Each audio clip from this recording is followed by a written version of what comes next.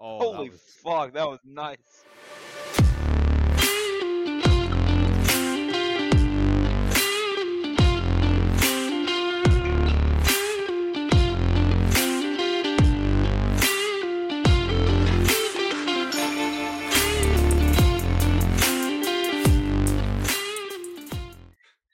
Look at my I did. M1114. No, don't look at it. It looks fucking ugly. No, it doesn't. Fucking aluminum. It has aluminum chipping, Dennis. What's wrong with that? It makes me want to puke. Well, that's your model, and that sucks. It does. Real. Okay. Well, on that note, you're listening to the Micro Machines podcast. It's me. I'm back. You haven't heard my voice for a few episodes. So, sucks to suck. Callum, I believe this is your episode. This week we are discussing World War II Italian tanks. Yep. I decided, I bought an Italian tank model, so I figured I'd just speak about them. But before we jump into them, because the Italian tanks are actually quite interesting, and a lot of them don't deserve the reputation that they have. But before I get into that, we'll do some introductions. So, as usual, we've got me, Callum, from New Zealand, and I'm drinking the strongest coffee I've ever had in my house. And my heart rate's probably sitting at about 200 at the moment. All right, well, you got me, Dennis, from Canada, and I'm also drinking a coffee right now, but it's not black. I did put a bit of milk in it. You've got me, Garrison in Kansas, also drinking a coffee, but mine is not black. It has a pumpkin spice in it, because ladies and gentlemen, fucking knew it. It's white girl autism. I'm so excited. Fuck you. Your mom likes the latte when we got done. Oh my god, Garrison, can we go to Starbucks after this, please? Yeah, you're about to have the best 30 seconds of your life, and then it's Starbucks time. Oh my Let's god. fucking go. What a 30 man. seconds. What are you doing it twice? Yes. 15 of that is undressing. What about the pizza time? That's not included. All right. So, I've decided I'm going to just go through a brief outline of all the tanks that Italy had, which is not many. That's why I can go through basically all of them. What I'm going to do though is I'm going to omit the tankettes that the Italians use, because I want to do an entire episode on tankettes at a later point, because they're quite interesting in themselves. So, first up, we are going to start with the Fiat 3000. Take it you guys are looking at the slide for that? Yes, No, Dennis, that's an what does it look FT-17. That's an FT-17, dude. What are you talking about? like? Yes, so after the First World War, the Italians bought a whole bunch, quite a few FT-17s, and then started making their own. Of course it did. So, the Fiat 3000 is basically an FT-17, but built by the Italians and changed. It's worse. It is significantly worse, it seems. Look at its ugly ass head. So the initial order for these were for 1,400 of these Fiat 3000s, and they were placed in May 1919. The conclusion of the war led to a cancellation of the original order, resulting in only 100 units being ultimately delivered. It was until 1921 that the first Fiat 3000 tanks were put into service, officially designated as the Carro d'Assalto Fiat 3000 Mod 21, which translates to Fiat 3000 Assault Tank Model 21 in Italian. However, tests Can we of the mod... What? I'm sorry, can we contact Fiat and ask if they can still make some of these? However, tests of the Model 21 indicated its armament, the coffee's getting to me. Armament, comprising two 6.5mm machine guns, was insufficient, prompting a recommendation to equip it with a 37mm gun as its primary. So, in 1929, an upgraded version of the Fiat 3000, armed with a 37-40 gun, underwent testing and was formally adopted in 1930, receiving the designation Carro d'Assalto Fiat 3000 Mod 30. The Model 30 not only featured improved armament, but also incorporated several other modifications compared to the Model 21. These changes encompassed a more potent engine, enhanced suspension, a different engine compartment design, and a reconfigured method of storing external supplies. Notably, Italian engineers implemented a pioneering design concept by orientating the engine sideways and slightly widening the hull, which made the tank's fighting compartment more spacious while simultaneously reducing its overall length and weight, a concept that continues to influence Russian designed tank design today. Clearly it works. Does it? Does it? Hey, it never said it was a compliment. Some Model 30 tanks were still produced with two 6.7mm machine guns as their main, akin to the Model 21 instead of the 37mm. A limited number of Model 21 vehicles were exported to countries such as Albania, Latvia, Hungary, and Abyssinia, back then also known as Ethiopia today. With the onset of World War II approaching, the designations of these tanks underwent changes to align with the identification system adopted by the Italians for the duration of the war. Consequently, the Model 21 was redesignated as the L5-21, and the Model 30 became the L5-30. I will say, I think when it comes to something like tank names, designations, all that, the Italians had the best. Fiat 3000. Well, Really? actually, That sounds like some dumb shit I'd make up at like 5. we're gonna see it later on. Their designation was actually pretty damn good compared to everyone else. The British and the Americans were the worst, and the Mark followed I by the everything. Fuck Japanese. you, I love my M1s and M3s and M2s. The all M1, 2,000 the of M1 what? The M1 Garand, the M1 Carbine, the M1 Helmet, the M1 Bayonet, the M3 Scout, the M3 Lee, the M3 Stuart. We all have flaws, okay? You don't have to point out all of my pros. I don't know That's not what's what we're worse. here for. I mean, you still got the British who would say, let's focus on the Churchill. The Mark 7 Churchill is technically the A-22 infantry tank Mark IV Churchill Mark 7. That's shite. Yeah, Whereas I don't want to hear shit about Americans. I'm gonna give you a shit about Americans. I'm gonna give you shit about Americans.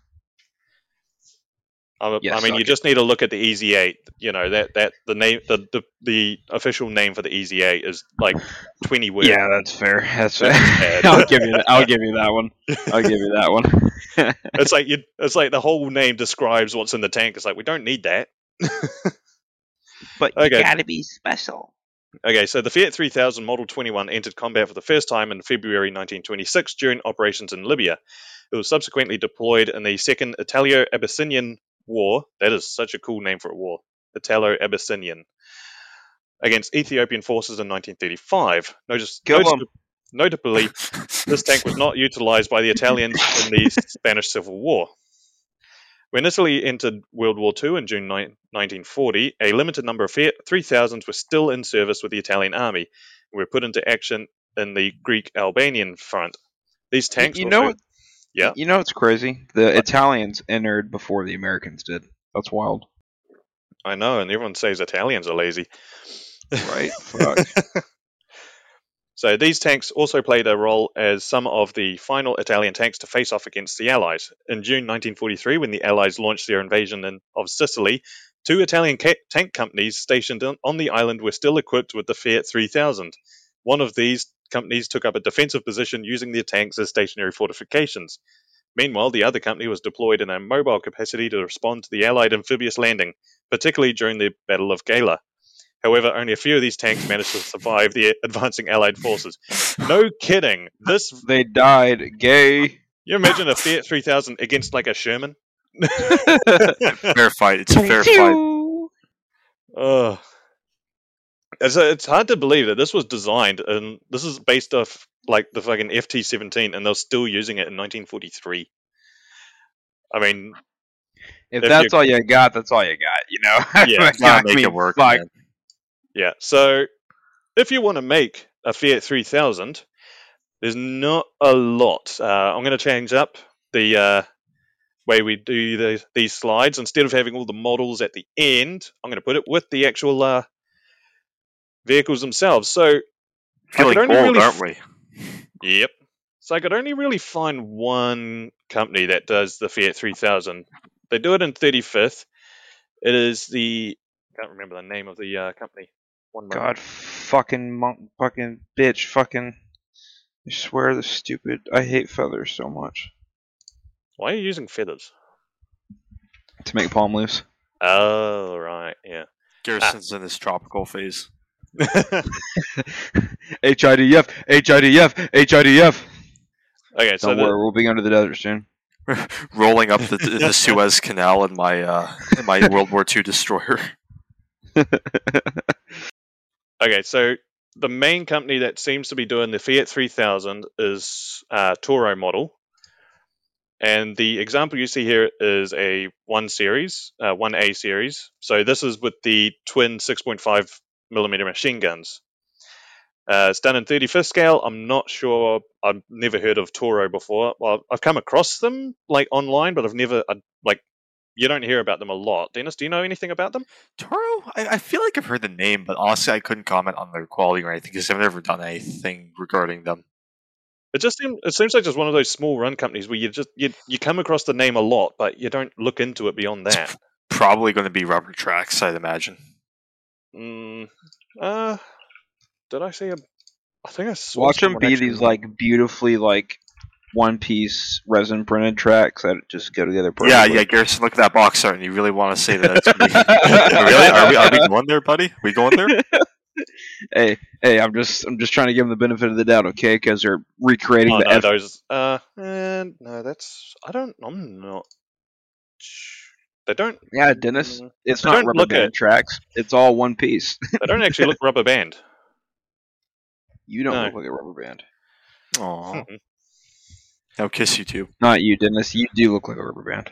Oh, So there's also a high chance you could probably find a conversion kit for a FT17 into a Fiat 3000. But yeah. Ah, yes.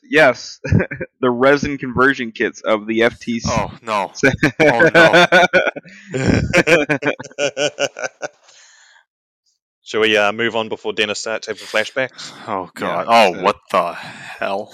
Okay. What kind up of next- What Warhammer? the looking tank hell? is this? This is the most Imperial Guard looking tank I've ever seen. Dun, dun, dun, dun, dun, dun. No, not that Imperial Guard, dude. Yes, we're going with that Imperial Guard, not your stupid ass 40 Warhammer crap. Suck it. Yeah, cry Anyway. about it.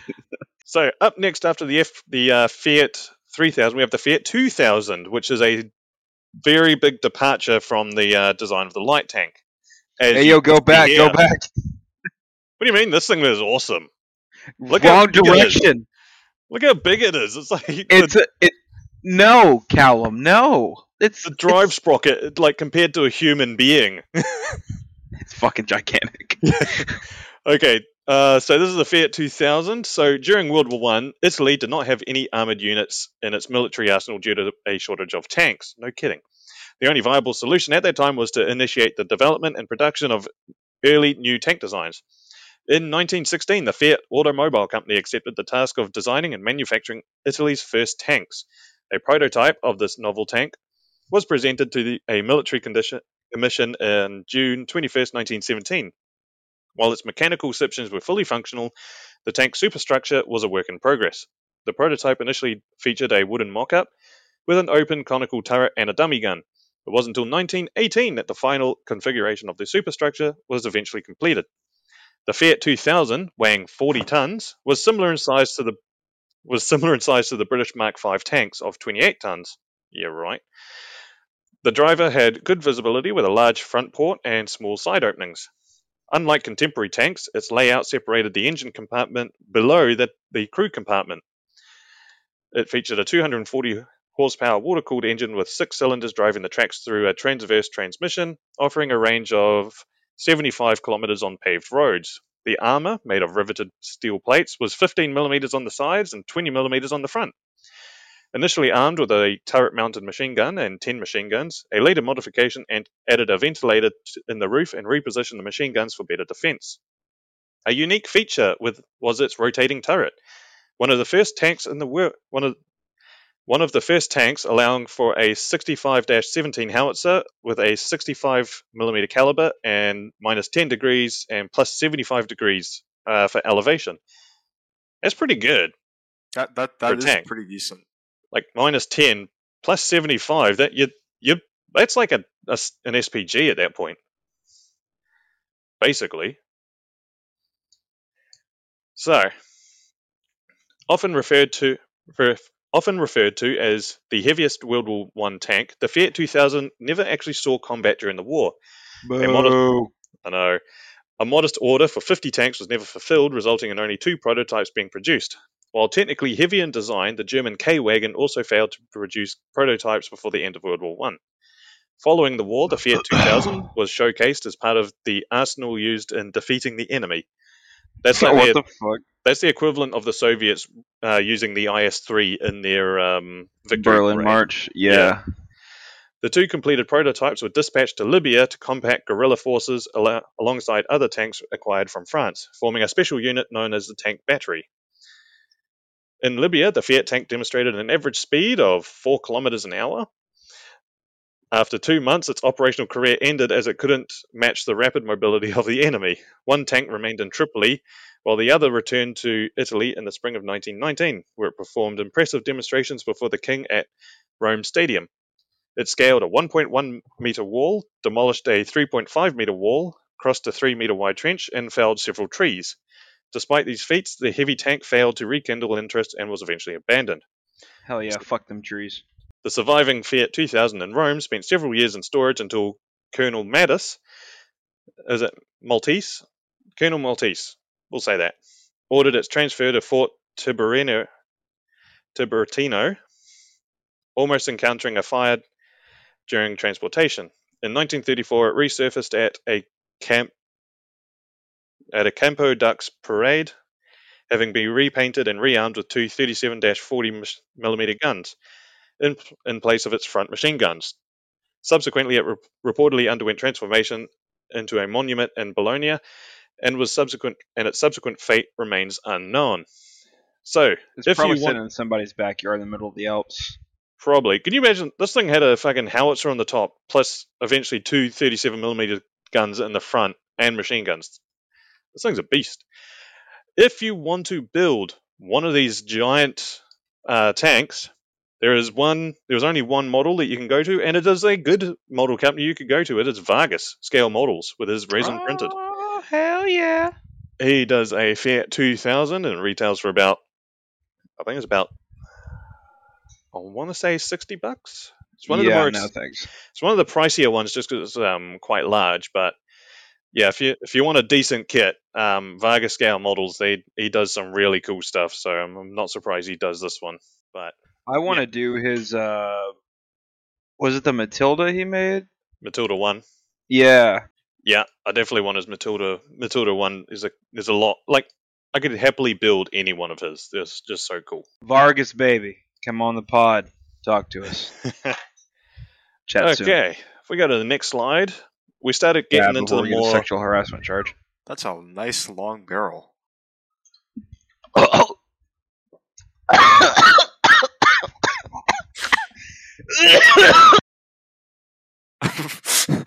Do we I think he lose? thought that was funny. I think we lost him.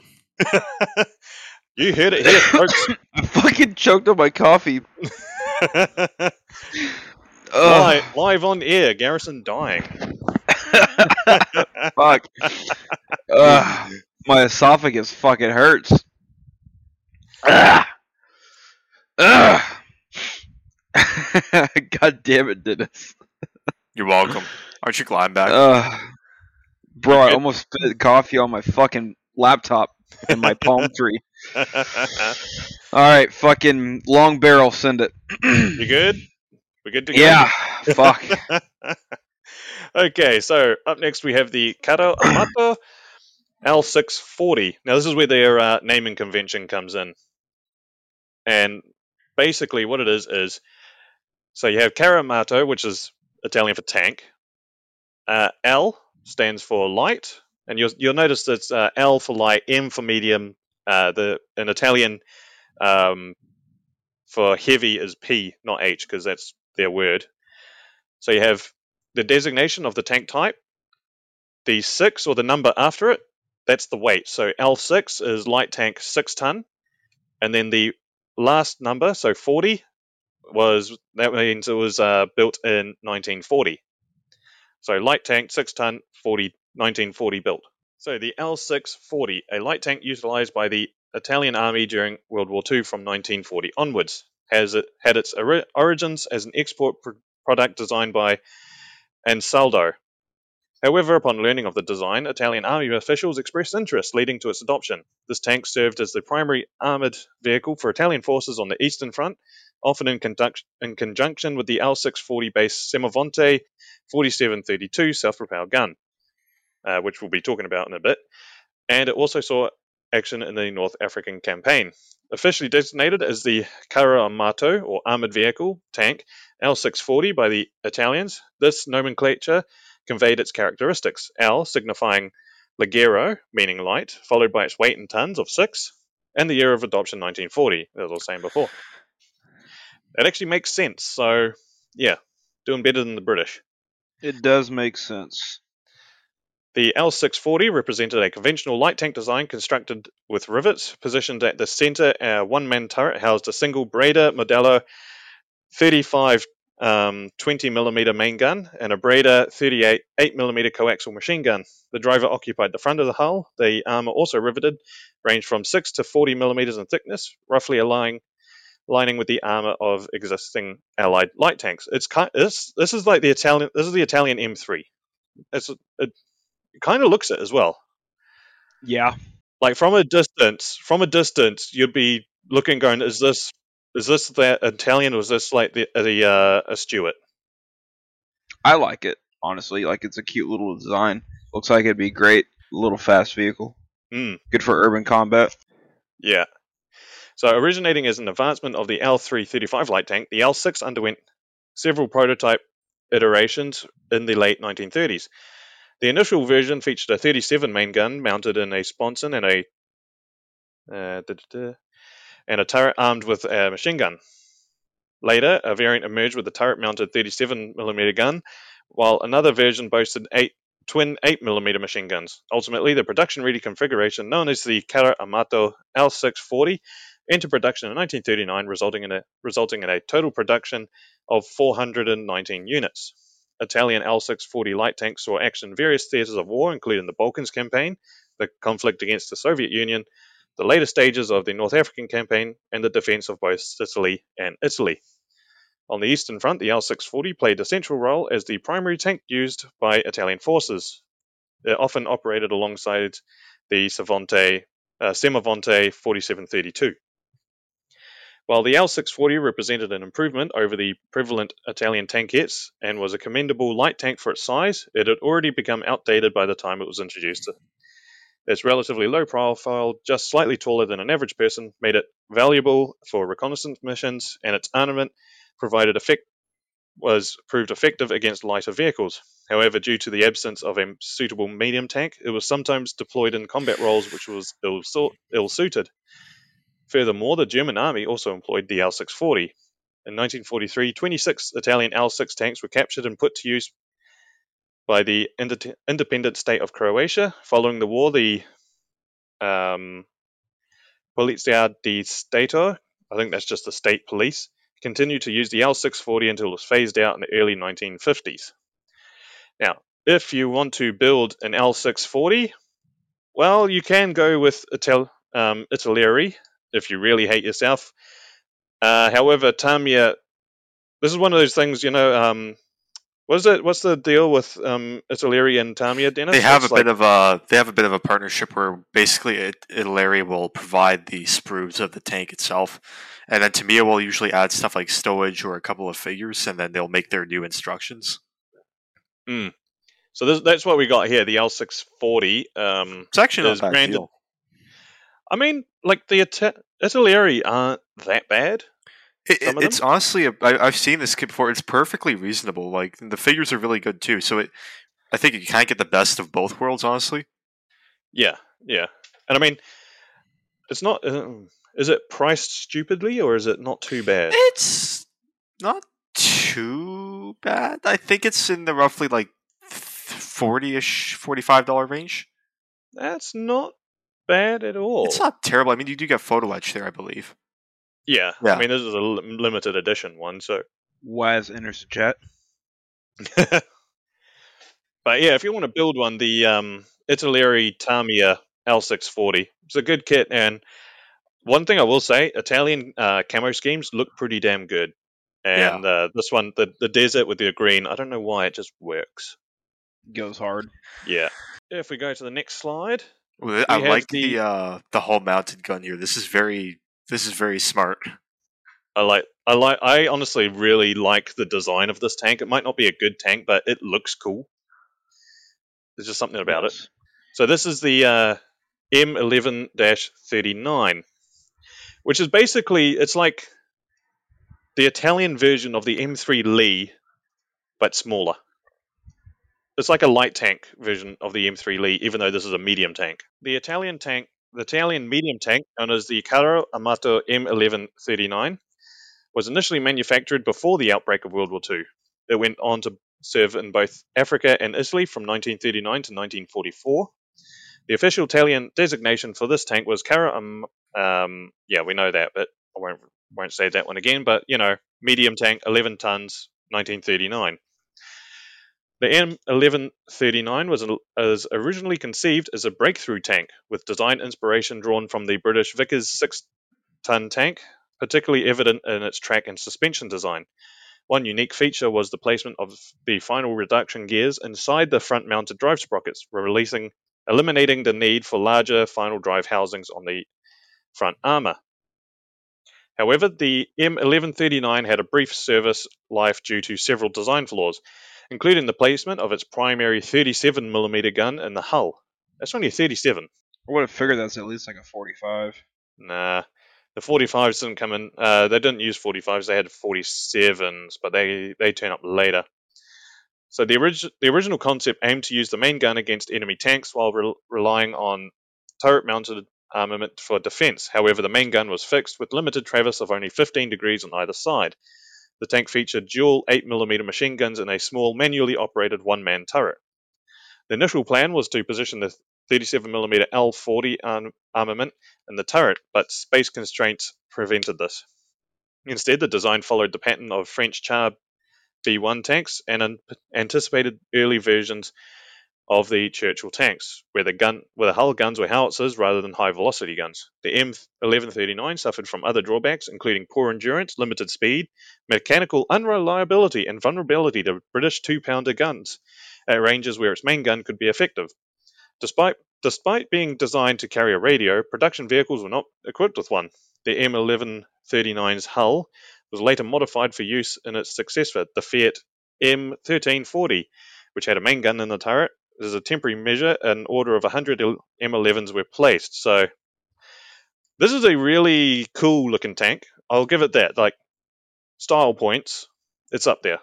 I don't know why. It looks cool. And if you want to build one, It reminds me a lot of Japanese armor, like the Type 97. I think they shared designs by the looks of it. You look at it. It it's looks similar. a lot like it.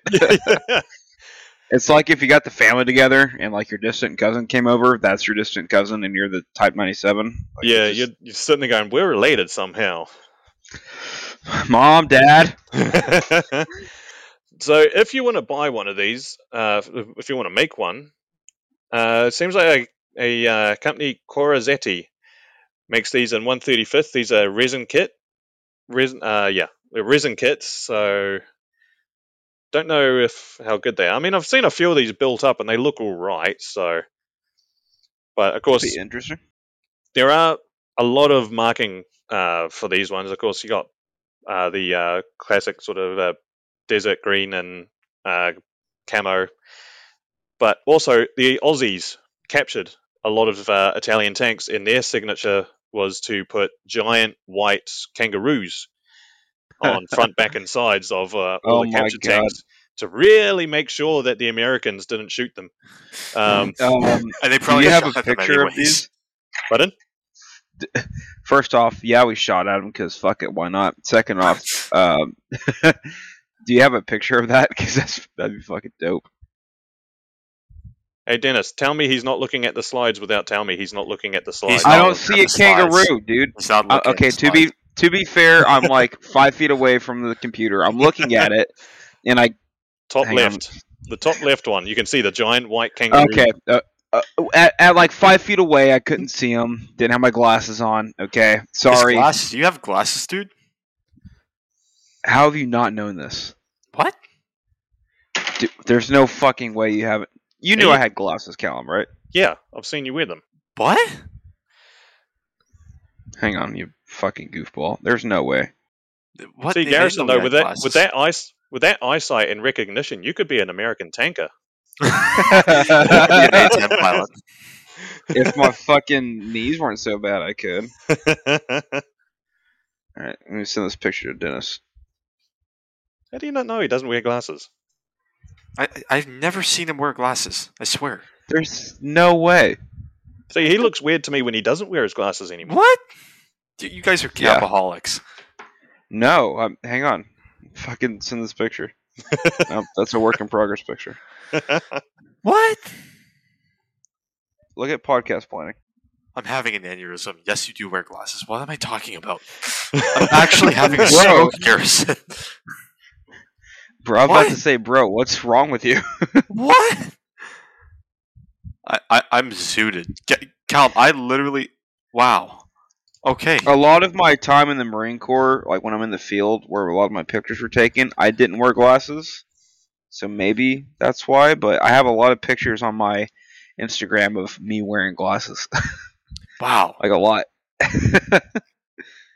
How... I guess I've always pictured you without them, even though I see you with them. Maybe. Anyways, you missed the kangaroos, so you would make an amazing A-10 pilot. Plane go brrrr. The highway of death, anyone? I'm sorry. That's fucked up. American war crimes that no one paid for. It's fucked up. Okay. But it's funny. We'll move on to the next one. So up next, we start seeing a more contemporary tank design. So this is the M1340. So this was intended to replace the M1139 within the army. It served as the primary tank throughout the war, and of course had the influence of the British Vickers 6-ton. It's got the same sort of style to it. It was constructed using riveted steel plates with the armor distribution as follows: 30 millimeters on the front, 42 on the turret front, 25 on the sides, which is a notable improvement over the M11 with only 15 millimeters, 6 millimeters on the bottom, which means if it went over even something like a bloody an anti-infantry mine, it was going to go up, and 15 millimeters on the top. The crew, consisting of 4 members, occupied a forward fighting compartment. So the tank utilized a running gear derived from Vickers, featuring 2 bogie trucks with 8 pairs of small wheels on each side and employing leaf spring suspension. The tracks were conventional skeleton steel plate links and relatively narrow, designed to provide mobility in mountainous terrain, although it proved less effective in the desert where the M13s were deployed. The tank was powered by a 125 horsepower diesel engine, which was an innovative choice, offering cost efficiency, extended range, and reduced fire risk compared to petrol engines, a feature not yet adopted by many countries at the time.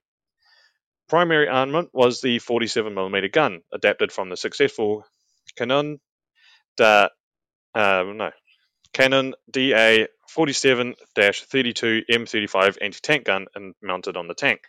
This gun could penetrate approximately 45 millimeters of armor, or 1.8 inches, at a distance of 500 meters, or 550 yards, effectively dealing with British light tanks and cruiser tanks, but falling short against heavier infantry tanks.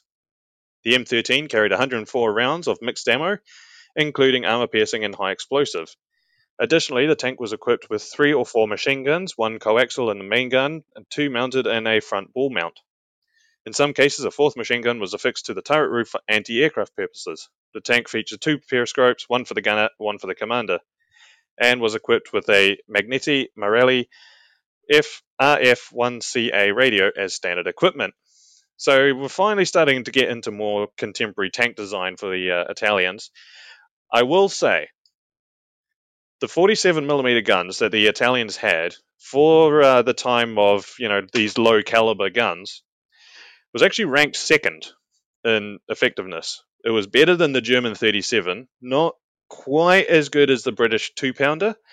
If the 2-pounder was using the British APCR rounds, but their guns, their anti-tank guns, were quite capable. So you're starting to the Italian tanks are starting to get a bit more formidable. There are still a lot of flaws, mainly in steel, mainly in the armor, and it's not because of armor thickness, but because Italy at the time was less population, less resources, all of that, especially after the First World War. Their production was lacking. So trying to get decent industry going and stuff like that. So they didn't have the best at steel refinement and stuff like that. So a lot of their steel ended up with high concentrations of sulfur. Uh-oh. So Dennis knows where this is going, eh? Oh, no. I know enough metallurgy to know how this is going to go. So the Italian steel ended up being very, very brittle. And if it was, there's photos of penetrations, like when an Italian tank gets hit, and the entire armor plate just cracks. Oh, I mean, I'll see if I can. I'll need to find one. I'll see if I can do it real quickly. But yeah, their armor was incredibly fragile and brittle, and it was. They get hit and they just crack all over the place. It wasn't that good. Their guns were good, but yeah, I'll need to find one, and I'll send the photo to you guys, and I'll post it on the episode when I edit it. But it's pretty impressive. Now, if you want to build an M1340, well, we have a Tamiya one, and this isn't a I think this is one of their own ones. This isn't an artillery combination, is it, Dennis? I don't think it know. is. I think Tamiya may have done a new tool on this, and the only reason why I say it is because I think some parts of this got used for their Semavante. I could be wrong. Yeah. Because there's this weird overlap where usually they will say if on the box if it's an Italy collaboration, and I can't make it out here. I assume it's Italy because there's no way that Tamiya would just have an aluminum gun barrel and photo etch parts if it wasn't an Italy collab and they were trying to spice it up. Yeah. How much do you think it runs for? $50. Yeah. One must imagine this kit to be an Italy tragedy. You'd think it is. Yeah. I really want to get one of these though, just so I could make an Australian captured. I just want to paint giant. Oh, that would be so cool. Yeah, I think it'd be cool to do one with like the broken plate, like you're talking about. I was actually thinking that because that wouldn't actually be too difficult to model. You just need to do just basically rescribe, like using a rescribing tool or something like that, and you just really dig into it, and then if you just highlight it, pin wash it heavily, you'll probably get that effect of a cracked plate. Which would be awesome. Either that, or you just cut it up and then just put it back together, but wrong. That might do the trick. It'll be interesting. I wouldn't mind trying that. I want to try that. And these were used in North Africa, so I mean, yep, it'd be pretty dope to do like it's sitting in behind a berm, knocked out, and with a couple of troops walking next to it. That was probably the main theme of that tank during the war. Hey, keeping it historically accurate. Just in its natural place. Okay, so we'll go on to the next iteration of this, and that is the M1441. Now, there's not a lot to say about this one. It's basically the M1340, but just with some tweaks to it. So we'll go over that. So the M1441 represented a modest upgrade over the prior M1340, featuring a more potent diesel engine. Despite its production, it was deemed outdated upon introduction. Utilizing the same chassis as the 1340, the M1441 boasted an improved hull design with an enhanced armor. Production of the M1441 occurred during 1941 to 1942, resulting in the manufacture of nearly 800 units by the conclusion of the Holy production. shit! That's actually pretty fast. 800 tanks in a year. 800 for not only just Italy alone, but with everything else they needed steel for. They got 800 of these a year. That's fucking good. Yeah. Hey, good for them, you fucking Italians. The Italians working hard. Italians! Them damn. So the M1441 saw its initial deployment during the North Africa campaign. Of course it did. It gained a reputation for being both unreliable and cramped. It was prone to catching fire when struck. The T-72's forebearer! Ah! After the Italian forces retreated from North Africa, encounters with the 1441 became infrequent. However, many captured 1441 tanks were utilised by both British and Australian forces to address the severe shortage of Allied tanks. These captured vehicles, though pressed into Allied service, had short-lived tenure before being replaced. So even the Allies didn't want them. I will say the bottom left one, that one's the one in Bovington. I've seen that one in real life. It's pretty neat. How tall is that thing compared to you? About 1.1 columbi. It's not too big. Not the biggest, but I really want to replicate. I really want to, on my Simavante, I really want to replicate that sort of blended armor, camo. It looks really cool. It seems like a bit of a challenge to try and do, but if you do it, it looks cool. And of course, if you want to build your own, you just have Italeri. It does come with 4 figures. Don't know if you'd want it though. I hate that you guys are getting me more interested in the African campaign because this is getting pretty interesting. Ooh, I see resin. Maybe that's not resin. It looks resin. I see metal barrel. Ah, this one. Okay, up next we have basically the big brother to the last 2 tanks. We have the M1542. Of course, M15 being medium, 15 tons, made in 1942. So this was the final medium tank manufactured by Italy during the Second World War. They had a lot. There were a few later on that are just prototypes, but this was like the last main one they made. Drew inspiration from earlier M1340 and 1441 medium tanks, incorporating lessons learned from North African campaign.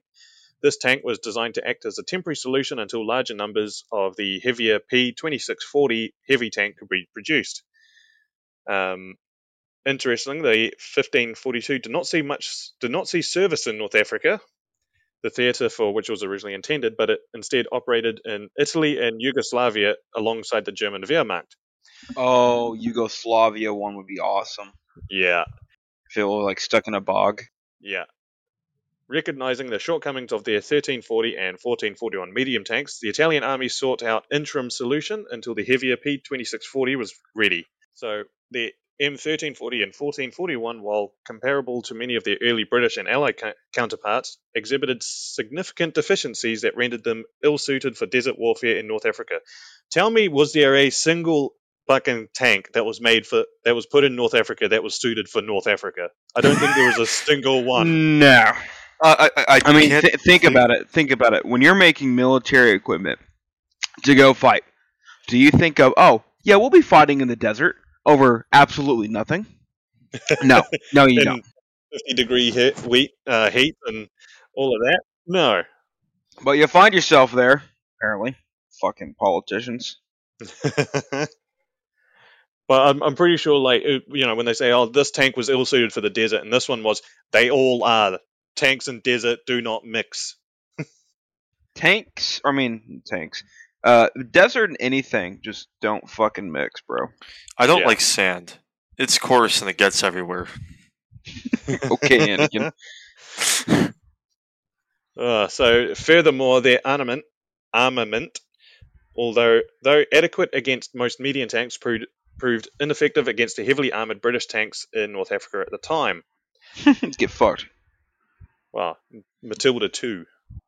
Fucking, the Germans didn't have the 88, man. If they didn't have the 88, they would have been rolled. Yeah, but they did. So in early 1941, Italy attempted to develop the 1643 Saharan fast medium tank, inspired by the design of a captured British A-15 Crusader tank. Although the prototype performed well in tests, the project was abandoned in 1943 as Italy had lost its North African territories and no longer required a fast desert tank.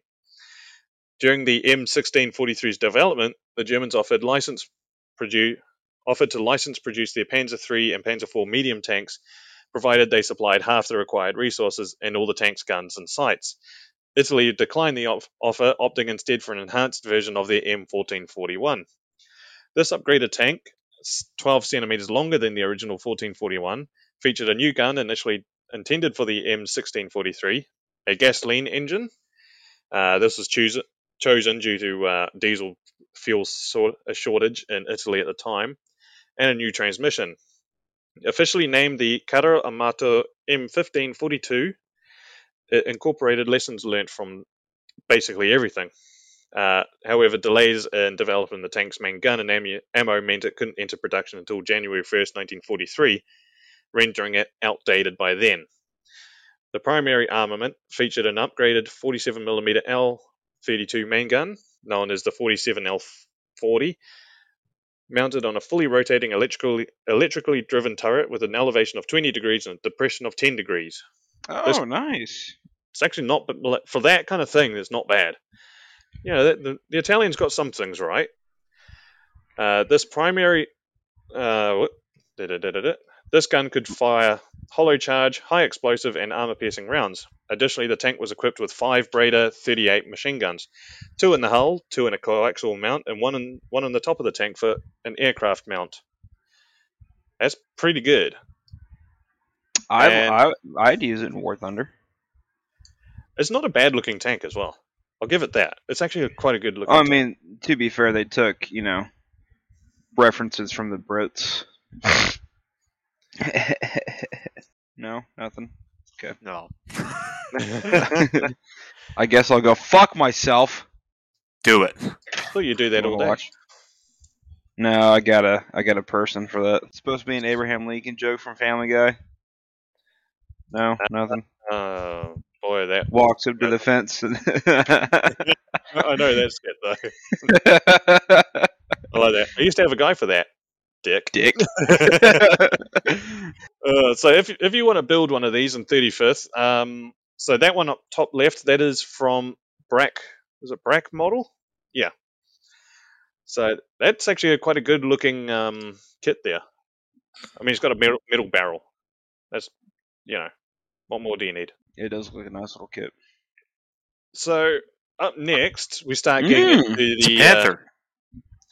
That's literally what I was thinking. Like a Sharpie 1 had sex with like a Panzer 2, and voila! So what we're looking at is the Carro Armato P2640. So this is Italy's first their attempt at a heavy tank. It's kind of a sort of but it's a weird mix of heavy medium, but they called it heavy. So the P2640 was a heavy medium tank armed with a 75mm gun and 8mm Bredas. And of course it had anti-aircraft mounts and stuff like that.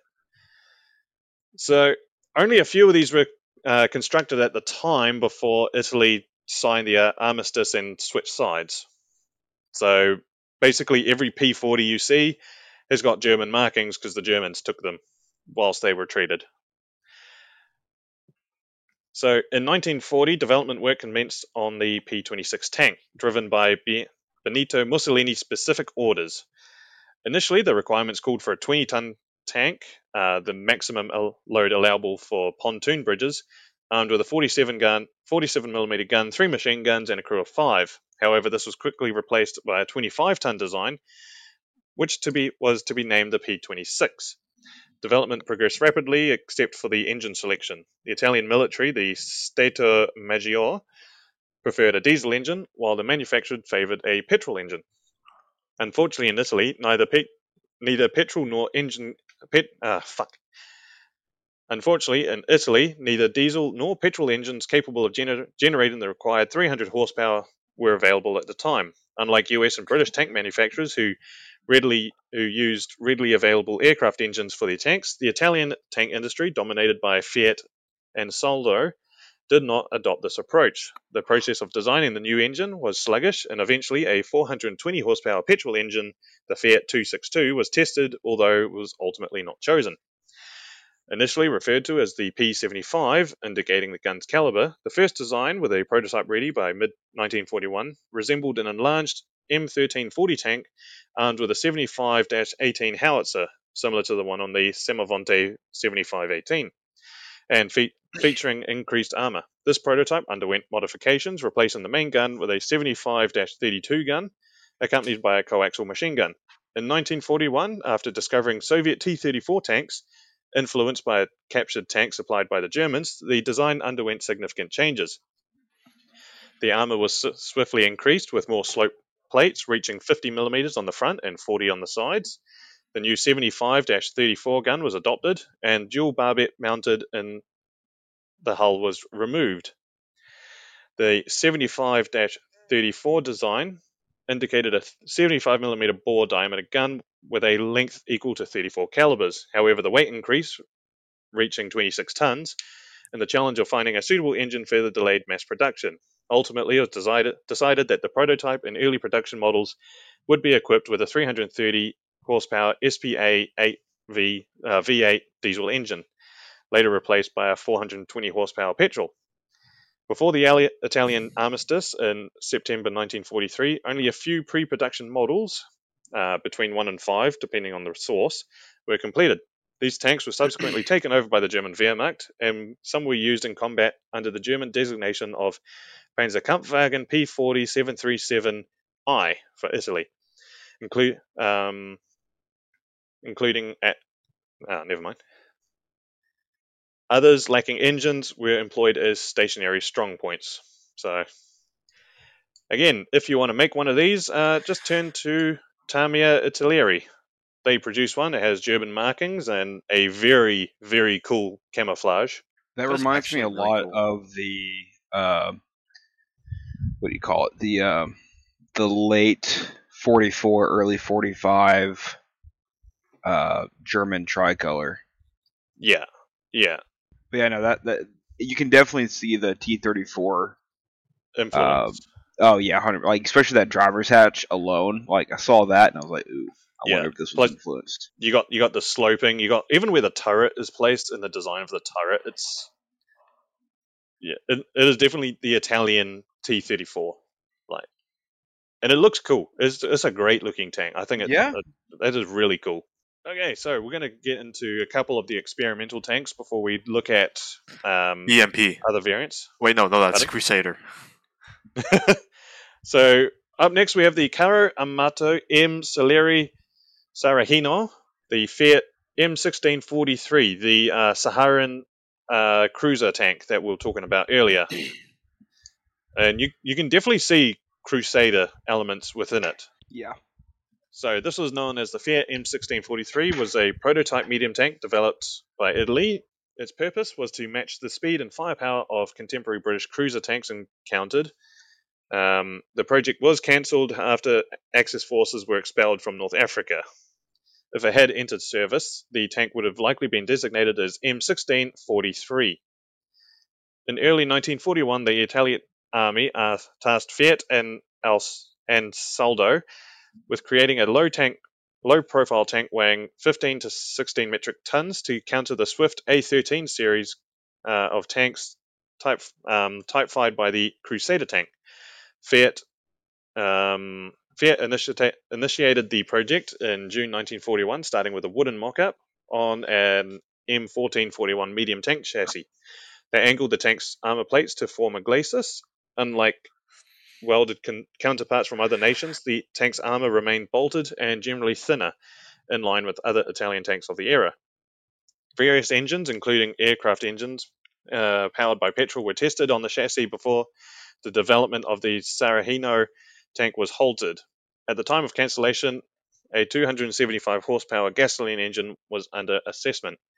The Sarahino featured an elongated M1441 turret housing and a 47mm 47-40 L40 gun. which was also intended for use in the M1542 medium. Plans included fitting a 75mm gun on the production model.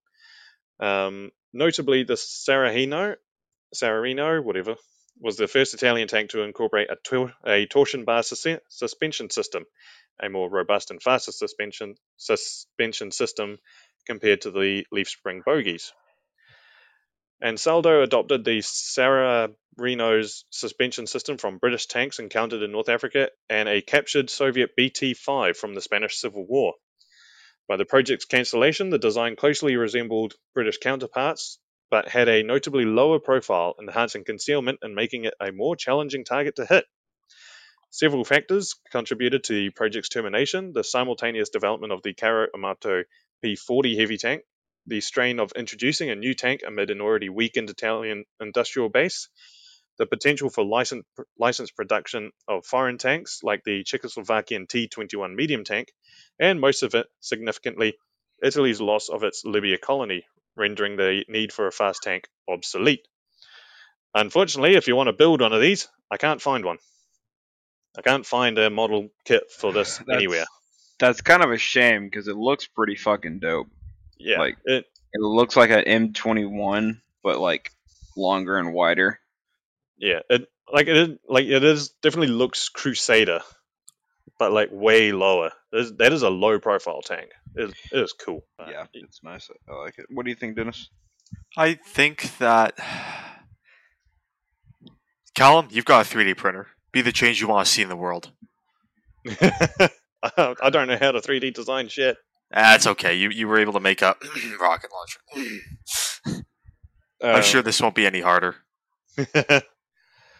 I've actually changed those designs a bit, and I've gone with something else someone else has designed, but it looks cool. I can't get it to print right at the moment. All right, we'll go on to what? This looks like a leopard, dude. It does, like a leopard. What the fuck? What? So, for the last of the contemporary tank designs, up next we're just going to go through quickly the tank destroyers because they are cool as fuck. But before then, we have the P-43. Callum, I just want to say real quick. Yep. This isn't a tank destroyer. This is a fucking Leopard 1 before puberty hit. Yeah, no, this is a heavy tank that they were designing but never went anywhere. Oh, it went somewhere. It just, took till the 80s to get it. So the P-43, also known as the P-30-43, was developed concurrently with the P-2640. It was intended to be a heavier version of the P-2640. The planned weight of the vehicle was 30 tons, and it was designed to be equipped with a 420 horsepower engine. The main gun was the same as the P-26, the 75-34mm. During the design phase, there were proposals to use the 90-42 gun, which was derived from the anti-aircraft Canon de 90-43, or the 105-25mm cannon found in the Semovante DA-105-25. A photograph of a wooden model of the P-43, likely on a smaller scale, exists alongside other models of the P-40 and 43 bis. The P-43 bis was designed to weigh 30 tons and featured a cannon that appeared to be a lighter version of the 90-53. In the same image, there is a model of a smaller German Panther variant equipped with what seems to be a 90-53 cannon. The Germanic part labeled this as a copy of the Panther tank, which Italy had received blueprints for licensed production. This model was designated as a P-43 bis, possibly because there were challenges in quickly transitioning to the production of the P-43 with a 90mm gun. This convergence of research could have been influenced either by reports from the Russian front about the new Soviet medium tank T-34-85, weighing 32 tons and armed with an 85mm cannon, derived from an anti-aircraft gun, and the availability of data and drawings of the German Panther. According to various sources, the proposed engines for these tanks were as followed. The P-2640 was a diesel engine with 330 horsepower, later replaced with a 420 horsepower gasoline. The P-30-43, or 43 is what we're looking at now, was to be equipped with a 420 or 430 horsepower V12. The BIS had the same engine, and the P-35-43, or second P-33, P-30, P-43 Fuzzy bis, words. or the Panther derivative, was weighing 35 tons, armed with a 1953 or 1942 millimeter gun, and powered with a 470 or 480 horsepower engine copied from the Russian T-34 engine. Frontal protection of had they had frontal protection of 80 to 100 millimeters of armor, and was intended to provide similar performance to tanks designed of other nations. For instance, it would match the Russian 1944 IS-2 and the Tiger 1, and surpass the Panther, which had 80 millimeters of armor. There is I. only... Yep. Sorry. Good. No, go. Sorry, you're done. I Sorry. was going to say, if you want to build one of these, there is only one that I could find, and it is by Rubicon Models in 1 to 56. Oh But god, that's about it. What? That's bad. Rubicon models, dude. Oh god, Have you tried a Rubicon? it's like the detail of a 1 to 144 scale kit, but with the size of a 1 to 56 scale. I guess that's the best way I can put it. Basic, then. Yes, just very basic, not well engineered. As basic as Garrison with a pumpkin spice latte. You know it. But yeah, this is a cool looking tank though. It does The look bottom- very cool. The bottom I like left how I these photo like- players is like never don't. They always go for the rivets, you know. Good for the them. rivets. I like I the think it rivets. looks nice. Like Yeah, this the shit's rivets really fucking do add to tits. it. Yeah, it looks almost Leopard 1, Yeah, It does look like a leopard one. I think that's why I like it. like Leopard 1 with a bogey system. That's what it is. All right, so we'll just go through the. How many we got? 1, 2, 3, 4, 5, 6, 7. What We've got the fuck? seven left. Then we'll have a quick break. So we'll Callum, get it's into been the 2 hours, my guy. How many 1 Italian takes are there? It's just 1 hour. Oh yeah, actually, I lie. Yeah, and also there's only so this is just like tank destroyer derivatives, and there's not a lot to say about them, so it's fine. No, these are the interesting ones, dude. I know. So up first we have the Semovante DA 4732. Okay, pop quiz. What's this one a derivative of? I forgot the name The- of it. the but Brent it carrier. has like 2 guns. No. It's a little Italian thingy. It has 2 fucking weapons on the front. God damn it. The knockoff Brent carrier. It's a War Thunder meme. Wait, is it the L-33? So this is based on the chassis of the L6. So the one that looks like the Stuart. Mainly, you can tell by the bogey system. Like, look at the swing arms on those. Those are. I like. They look very Art Deco. I like them. I know. It's got the nice curves to it. So this is the Semovante L40 DA 47-32. It featured a Canon DA 47-32 anti-tank gun mounted in an open-topped box-like structure placed on an L640 light tank. Some of these units were configured as command tanks, equipped with a radio instead of the main tank. Instead of the main gun, as you can see on the right there, there's a command one. To maintain the appearance of regular Semovante 4732s, an 8mm machine gun was camouflaged as the 47mm main gun. Approximately Oh, 4. nice. So there's an 8mm in that fucking gun housing.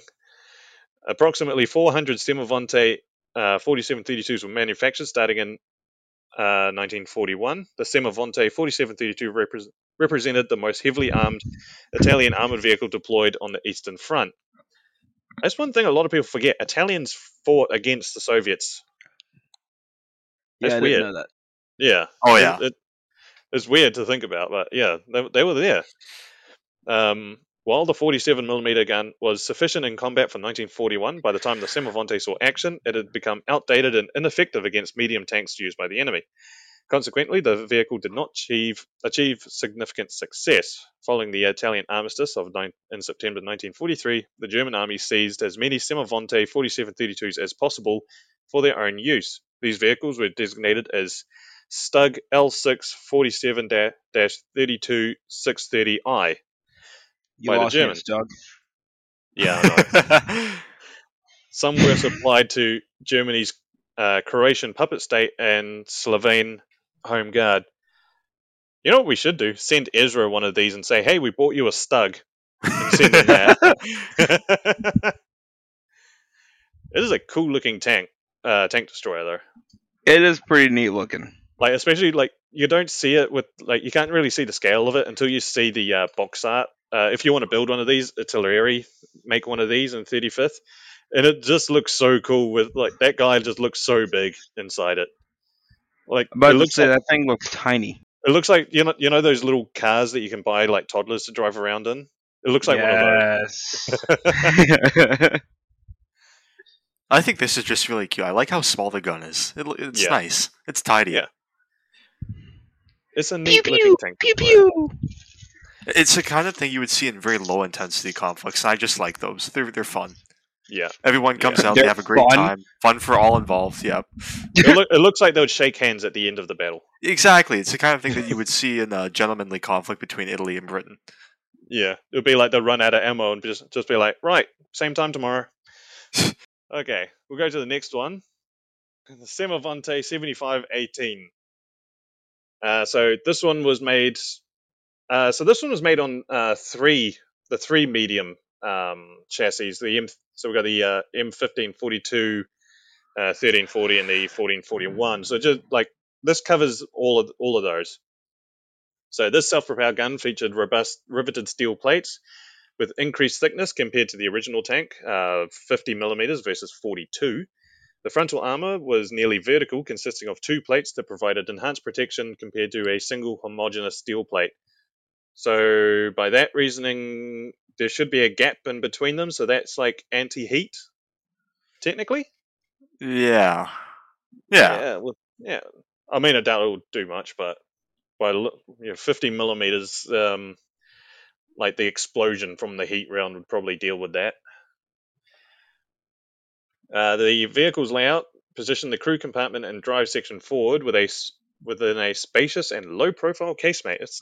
That sounds like a car advertisement. The engine was located behind the crew, housed in a separate, slightly smaller structure with a sloped design and inspection panels on the roof, a characteristic feature of Italian tank designs. The chassis mirrored that of the M1340 tanks, featuring 8 small wheels grouped in 4 trolleys, connected in pairs by 2 arms. So the primary armament was a variant of the 75mm L18 gun, with an 18 caliber barrel offering a 40-degree traverse and an elevation range of -12 plus 22. -12 degrees elevation. You get that thing hulled down, that's going to be a prick and a half. That's good. Like, yeah. I've seen actually there was a kind of a resin kit for doing it in 35th scale, and it was basically the roof of this with the gun, and it was buried in sand. So what you got was basically the groundwork, and then just out of nowhere there's this little box popping up. It's actually really cool. Yeah. That's the Italian tanks and whatnot. They just have these little things. Are like, fuck, that's really good. The rest of shit, but that one was good. Okay, equipped with a muzzle brake, sorry. the gun. Oh, sorry. Were you about to say something? No. Oh, okay. Equipped with a muzzle brake, the gun was complemented by various observation and aiming systems, such as binoculars and periscopes, to aid the crew. Due to its relatively low muzzle velocity of around 450 meters a second, the gun had a somewhat limited range, typically around 7 to 8 kilometers, especially when firing at higher elevations, like 45 degrees. In direct fire mode, the range was further constrained, particularly against moving targets due to its limited elevation angle of 22 degrees. For close defense, the vehicle usually featured a single roof-mounted machine gun, initially a 6.5 Braider, later upgraded to an 8mm. The standard ammo load included 44 rounds of 75mm shells and 1,108 rounds of 8mm. Jesus fucking Christ. Yeah, that's a lot. Oddly specific as well. 1,108. All right. Make sure you get the last 8 rounds in there, god damn it. We'll fit them somewhere. Some crews in the North African theatre stored up to 100 shells by removing their seats and utilizing the available space. Oh, yes, because those A- additional ones will make a whole lot of a difference. Well, I mean, you go from 44 rounds to 100 rounds. That's pretty decent. With your minus 12 depression and hull down, you could probably hold out for a long time. So it makes sense. The Royal Air A- Force wants to know your exact location. A model RF1CA was an interphone radio was typically installed. If you want to make one of these, all you got is Larry. It is actually a pretty decent kit, though, I will say. Is it? I mean, apart from the vinyl tracks, which you might want to find 3D printed alternatives for, it's actually like it's got a full interior in it. It's got photo etch. It's not bad. Could be worse. So we'll go to the next one, the Semovante 7534. Ooh. So like the last one, it featured the same 75. No, it's not the same. It featured a 75mm L34 gun mounted on the M1542 tank chassis. This vehicle played a role in defending Rome in 1943 and subsequently served with the German forces in northern Italy and the Balkans. A total of 170 units were manufactured during the war, with 60 being M42 variants produced before the armistice of Cassabile, whatever, in September 1943. An additional 110 M42 M43 variants produced under German control. Following the success of the Semovante 7518, there was a decision to create a vehicle with an improved gun to enhance its anti-tank capabilities, as the former relied on heat shells. Several prototypes were constructed, replacing the 7518 with a 75mm L32 field gun on the M1441 tank chassis. Production commenced in spring of 43 using the chassis of the M1542 tank with the 75mm, which was the same that was used in the P40, as we were talking about before. Approximately 60 of these vehicles were manufactured before the Italians switched sides. Derived from the earlier Semovante, it featured some differences. Unlike the two conjoined plates, each 21mm thick, found on the earlier version, the frontal plate consisted of a single 42mm thick plate. Additionally, the casemate was adapted to accommodate the longer gun. Powered by the same 192 horsepower petrol engine, it offered a respectable top speed of 38.4 kilometers an hour. If you want to build one of these, Tamiya have one of their Italy partnerships, and that is the kit I bought at the New Zealand IPMS Nationals. Oh, really? Got it for $50. Oh, nice. So, yeah, can't wait to get into that one. Okay, we'll go on to the next one. This one It's a looks tortoise. really cool. Wow. The later Italian tank designs are freaking cool. Like Wow, and they still can't get their heads over around just like having thicker tracks. Yeah, they really didn't like them. No. So this cool looking thing is the Semovante 7546. So following the armistice signed in 43, northern and central Italy came under German control. In 1944, due to the evolving war situation, they commissioned a new Italian armored vehicle designed for tank combat, based on the Semovante DA 105-25 self-propelled gun, which we'll be talking about in a sec. However, this resulted in the Semovante 7546, which the Germans designated as the Sturmgewicht M43 mit 7546 852I. God, the Germans are just as bad as the Americans and British. In I accordance just with the think naming tank convention. naming people just need a new job. Yeah, clearly they're bored. So the 7546 retained the same M43 hull as the Semovante 105-25. However, it replaced the 105mm L25 howitzer with a longer 75-46 Modello 34. Originally designed as an anti-aircraft gun, it also served as an anti-tank weapon, offering a high muzzle velocity, 750 meters a second compared to the 510, and an extended effective range capable of firing a 6.5 kilo shell up to 13 kilometers away. This versatile gun could be loaded with high explosive or armor piercing. When equipped with the latter, it could penetrate up to 90 millimeters of armor from a distance of 500 meters. Another significant difference from its predecessor was the overall increase in armor protection. Slope plates were added to the casemate, and additional armor was applied to the sides above the tracks. These enhancements, along with its origins, classify the 75-46 as a full-fledged tank destroyer. And if you want to build one of these, BRAC model does it in 72nd. I wish they did it in 35th, though. It is, again, awesome looking tank destroyer. Definitely interesting. Yeah. And don't worry, we only have 3 left. Then I'll shut up for a while. This is like Waffentrager. Yes.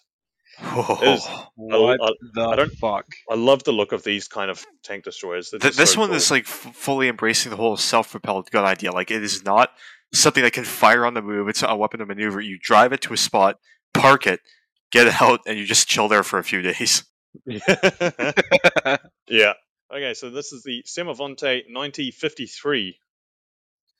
So the 1953 was designed by mounting a 90mm Canonad 9053 anti-aircraft gun on a large chassis based on the M1441 tank. Production of this vehicle was limited, with only 30 units manufactured, all in 1942. This low production rate was due to Italy's limited industrial capacity at the time and a high demand for the 90mm gun for anti-aircraft duties. The primary motivation behind developing the 9053 was the request from Italian forces on the Eastern Front for a vehicle-mounted anti-tank weapon capable of engaging Soviet T-34 and KV tanks. Italian armoured units on the Eastern Front were equipped solely with the L640 tank and the Semovante 4732 self-propelled gun, neither of which had the firepower to effectively counter Soviet medium and heavy tanks. Surprisingly, despite the demand, no Semovante 9053 vehicles were deployed to the Eastern Front. One significant drawback of the Semovante 1953, common to many World War II self-propelled gun types, was its open top and rear gun compartment, which exposed the gun crew to shrapnel and small arms fire. Additionally, the vehicle had minimal armor protection in most areas. Initially, it was not seen as a major issue because these vehicles were designed to operate at a distance from enemy tanks, minimizing the risk of incoming fire. The limited ammunition. Pardon? Airburst is typing. More like Willie Pete.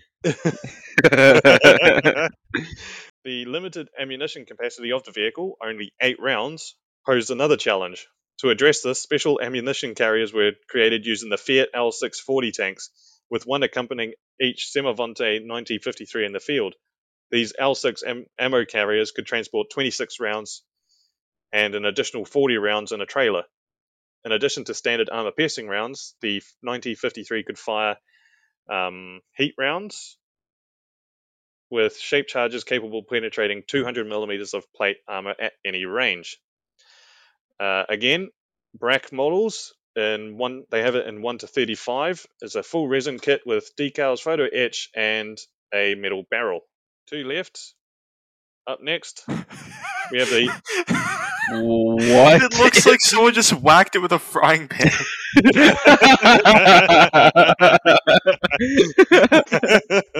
You're so fucking right. Holy shit. So this is the Semovante 105-25. Bonk. It looks like it's been run over. So the Ansaldo 105-25 M43, commonly referred to as the Semovante 105-25, was a tank destroyer that stood out as Italy's most potent self-propelled gun, produced in significant quantities. In 1942, efforts to develop a self-propelled gun with significant firepower were launched simultaneously by OTO and Ansaldo.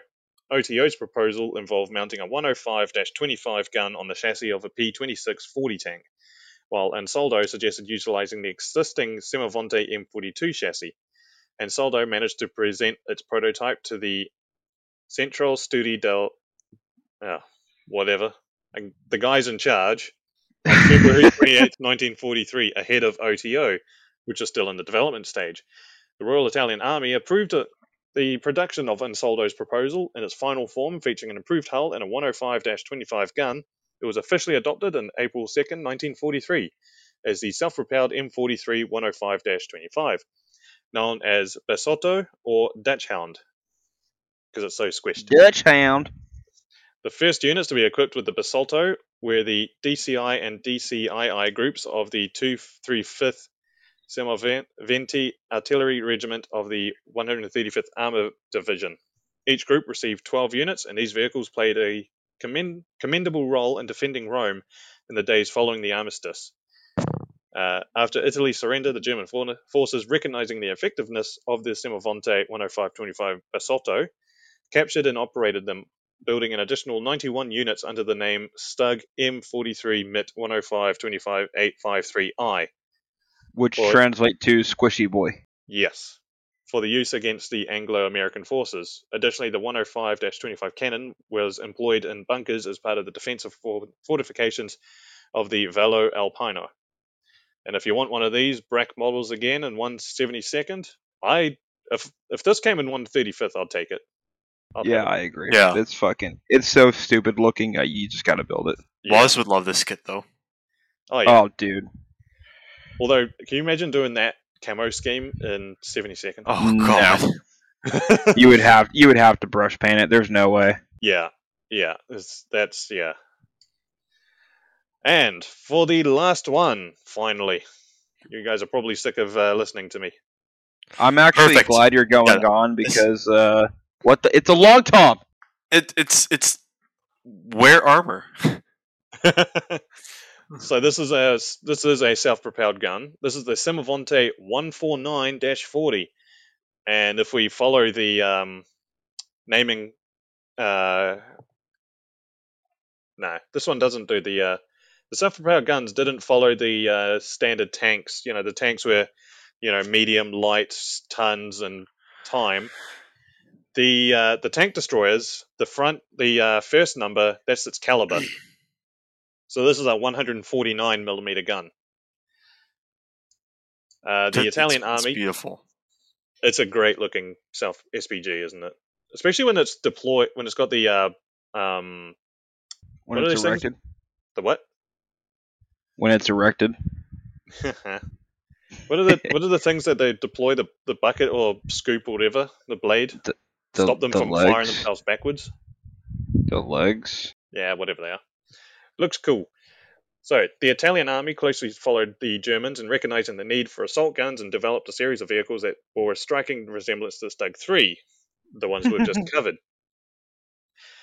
These Italian assault guns were manufactured in significant quantities because they offered better armor and quicker production compared to the contemporary Italian tanks. However, by the time a substantial number of them were deployed, Italy had effectively withdrawn from the war, leading to most of these guns falling into German hands.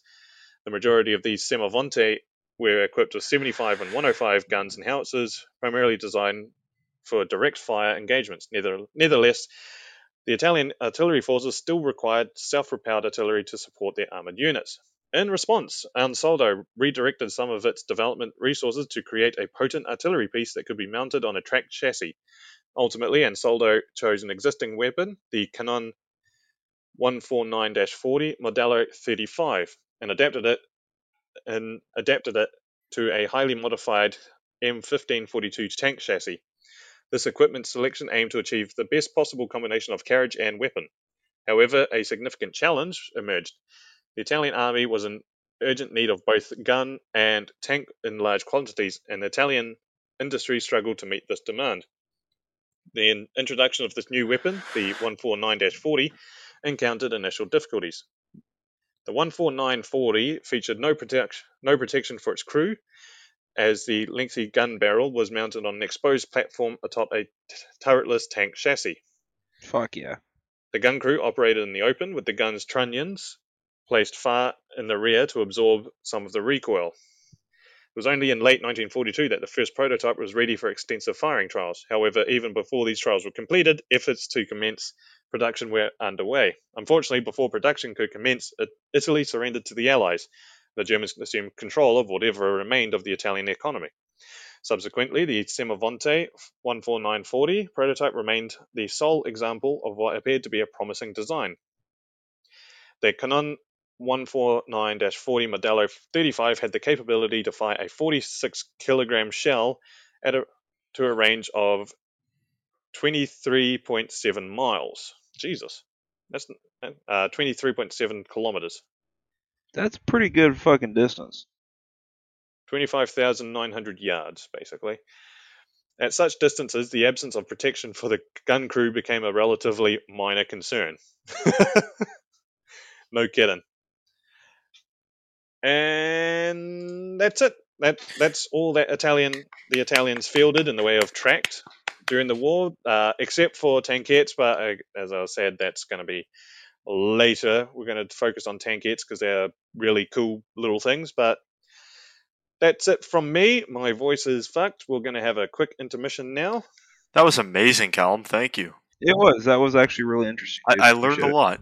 Okay, so first Wow. up, it's a motorcycle from Meng, and it is Oh, in God. 1 to 9 scale, which is like, dude, make it 1/12 or 1/6, but okay, whatever. So Meng have decided to split the difference and go to 1/9. This is their BMW R1250 GS ADV. This, to put it simply, is basically, in a way, the BMW version of Honda's Africa Twin. It's their adventure bike, so it's got street tires, but also has suspension set up more so for off-roading.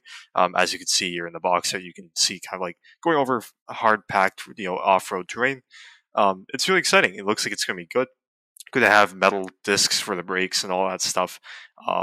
The CADs on it look pretty decent, so I think it'll make a nice addition to their 1/9 scale range. That's good. Nice. Ooh, me likey, me wanty. So up next from Meng as well, they're releasing a whole bunch of stuff from the Dune universe. We have the Harkonnen Ornithopter, the Atreides Ornithopter, and the Spice Harvester. I really want one of these. This is so cool that they're deviating into like different sort of sci-fi worlds. Honestly, the Harkonnen Ornithopter I think looks the best. That thing looks just awesome. But yeah, so don't know what scale these are going to be in or anything like that. So we'll just need to keep watching the space. I am Okay. interested to see how this comes out. Yeah, these will be cool though. From RFM, Ryefield Model, they are bringing out an M4A3 76W HVSS early type Thunderbolt 2. So this is the Sherman Thunder. No, this is not Thunderbolt 2. It's Thunderbolt 7. God damn. Thunderbolt 7 is a Sherman that has been upgraded. These are all field upgrades, aren't they? Maybe. I think it is. Yeah. It could go either way, honestly. I think these are field upgrades done by the crew, but it's got like extra plating on the front, on the sides, around the turret. Looks amazing. So this is in 35th scale. I wouldn't mind having one of these. I just love that final mount 30. That adds so much. Yeah. I always thought Thunderbolt was one of the few Shermans that had 250 cals on the top. Was that Fireball? Might have been Fireball. No. Fireball was a Pershing. I'm not sure. Yeah. Up next from Dora Wings in 48th, we have a Republic P-47B Thunderbolt. So this is one of the Razor Thunderbolts. So they're probably just copying Miniart at the moment with their Thunderbolt, although that's the D version with the bubble canopy. So there's a bit of when you ask people which they prefer, the bubble or the Razorback, it's quite an even split on what people like. A lot of people prefer the Razorback Thunderbolts to the bubble, but Big fan of the Razorback for real. yeah, I'm more of a bubble canopy one. Ooh, you like the bubble, eh? I like the bubble. I prefer the bubble. He likes a little bit of thickness to it, a little bit of Hey, curve. I like them when they're thick. Oh God. Oh, but yeah, that's from Dora Wings, brand new Thunderbolt Razorback. Sweet. How good? I can't wait How for good this. are Dora Wings? Oh, they're pretty good. I mean, they're short run, but they're pretty detailed. Nice. They've got some interesting things. Up next from our favourites, Vargas scale models, we have a Nebelwerfer 41. So this is a rocket launcher type thing in 35th scale, 24 parts. resin, 3D printed resin, and it looks pretty good. The test model built by Brad Belsham here looks amazing. Yeah, that That's does look really good. That's a good model there, but yep, Vargas scale models keep keeping things weird with all the lesser known things, and this is one of them. It looks great. Stay weird. I'd love to. I'd love to have one of these actually. Hell yeah. That's just Horizon Island right there. HIDF Fuck yeah, ship it mounted is. coastal artillery, but like because it's on a ship, it just keeps bobbing up and down. No, this is a direct fire. Oh yeah. Okay, what's next? From Ooh. IBG models, we have the Panzer II Alps B. Comes with a fuel trailer, and this is a cool Panzer II. Yeah, I was about to say, this is actually, I know people we hate German shit, but this is something I'd This probably is build. interesting. Yeah, I mean, it's got the sort of Panzer I bogies with the bar that goes across them. Yeah, that is cool. It's a good looking tank. I actually quite like the Panzer II. It's a nice looking light tank. Classic. Yeah. So IBG, you know it's going to be good. So up next we have this is Magic Factory, isn't it? Yeah, those are the guys who made the Iron Dome and the Corsair. Yeah, that's right. So they're coming out with a 48 scale. Is it 48? 48, yeah.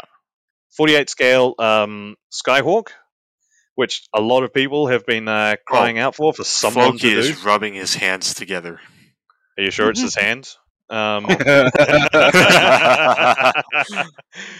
but so we're looking at a test model that's been built up, and it looks amazing. I think it's a special type of the Skyhawk, isn't it? Just looking at the nose, so. it's got like a extra radar or something like that. Yeah, to it, isn't it? the spine on the fuselage, I believe, is different. Yeah, that looks different. And seeing how the nose folds up, that's actually kind of cool. Yeah, If you could position it like that. Yeah, I mean, I wonder if imagine if you could move it so you could position it either or. I bet if you put a tiny built engine there, you could do it. Yeah. Yeah, that'd be cool. You just go, hey, look at this. Yep. Unzips his A4. Oh god. But yeah, a lot of people have been crying out for a 48 scale Skyhawk, and now they're going to get one. It looks amazing. Yeah, there was great rejoicing. Yep. Mostly from Floki. Yep. All right, so Arma Hobby is releasing their new Sea Hurricane Mark II-C at 1/72 scale. This is following up. They've already done, I believe it was a Sea Hurricane Mark I, but this version is also their deluxe variant. It comes with 3D printed parts, photo etch decals, and masks. And I've already built their Hurricane Mark II-C. It was very nice. So if this is anything similar, I know it's gonna be pretty choice. I really want that kit. Yeah, it looks good, doesn't it? Anything Fleet Air Arm. I love Fleet Air Arm camo as well. I can't wait for all the new Seafires that are coming out. Oh, I know, right? Especially because, one of the guys that I follow on Instagram, Mr. Playmo, he did a Seafire. Oh, he just did one, yeah, and he was doing it against the deadline. Yeah, that looked amazing. Yeah. I actually saw that in person. Fuck, it looked good. Oh, that was cool. It was so good, especially with the folded wings. Oh, I think he actually won an award for that. Well, he must have. How could you not? I know. I think he got something from it. Amusing Hobby is reboxing their T-72 AV kit, this time as a Ukrainian main battle tank, so this is going to feature new decals for Ukrainian operations. And a lot of ERA. Oh, yeah. Actually, that ERA block camouflage type thing, that looks cool. That looks very nice. Yes. That shit goes hard as fuck. 4 Hobby is coming out with a 1/72 scale HIMARS. Ooh. Yeah. Nice. We appreciate a HIMARS. Loaded with metal parts. Looks good. And TACOM is releasing their M29C Weasel. So this is basically a rebox of their previous Weasel kit, but with the addition of the larger flotation gear, so that this can operate in amphibious conditions. I wonder if they've addressed some of the issues that the first Weasel they produced has. Unfortunately, I don't believe so. Because as far as I understand, this is literally just that kit, and they add like 2 sprues. Yeah. Yeah. Have you seen Clayton Okapi's I video on it? have. I have. Oh, Yes, it's yeah, that's It looks nice. I could totally see an HIDF technical coming out of this, but if you were building it to like a high standard, that would kill you. Like, yeah, yeah, that was not good. TACOM Except, stays losing. I know. I wish they weren't. I like Tacom for their stuff. And on that note, let's talk about what we've been working on. And up first, I finished the newest edition for the Horizon Island Defense Force Engineering Corps Flamethrower Unit. I've been working on this for way too long.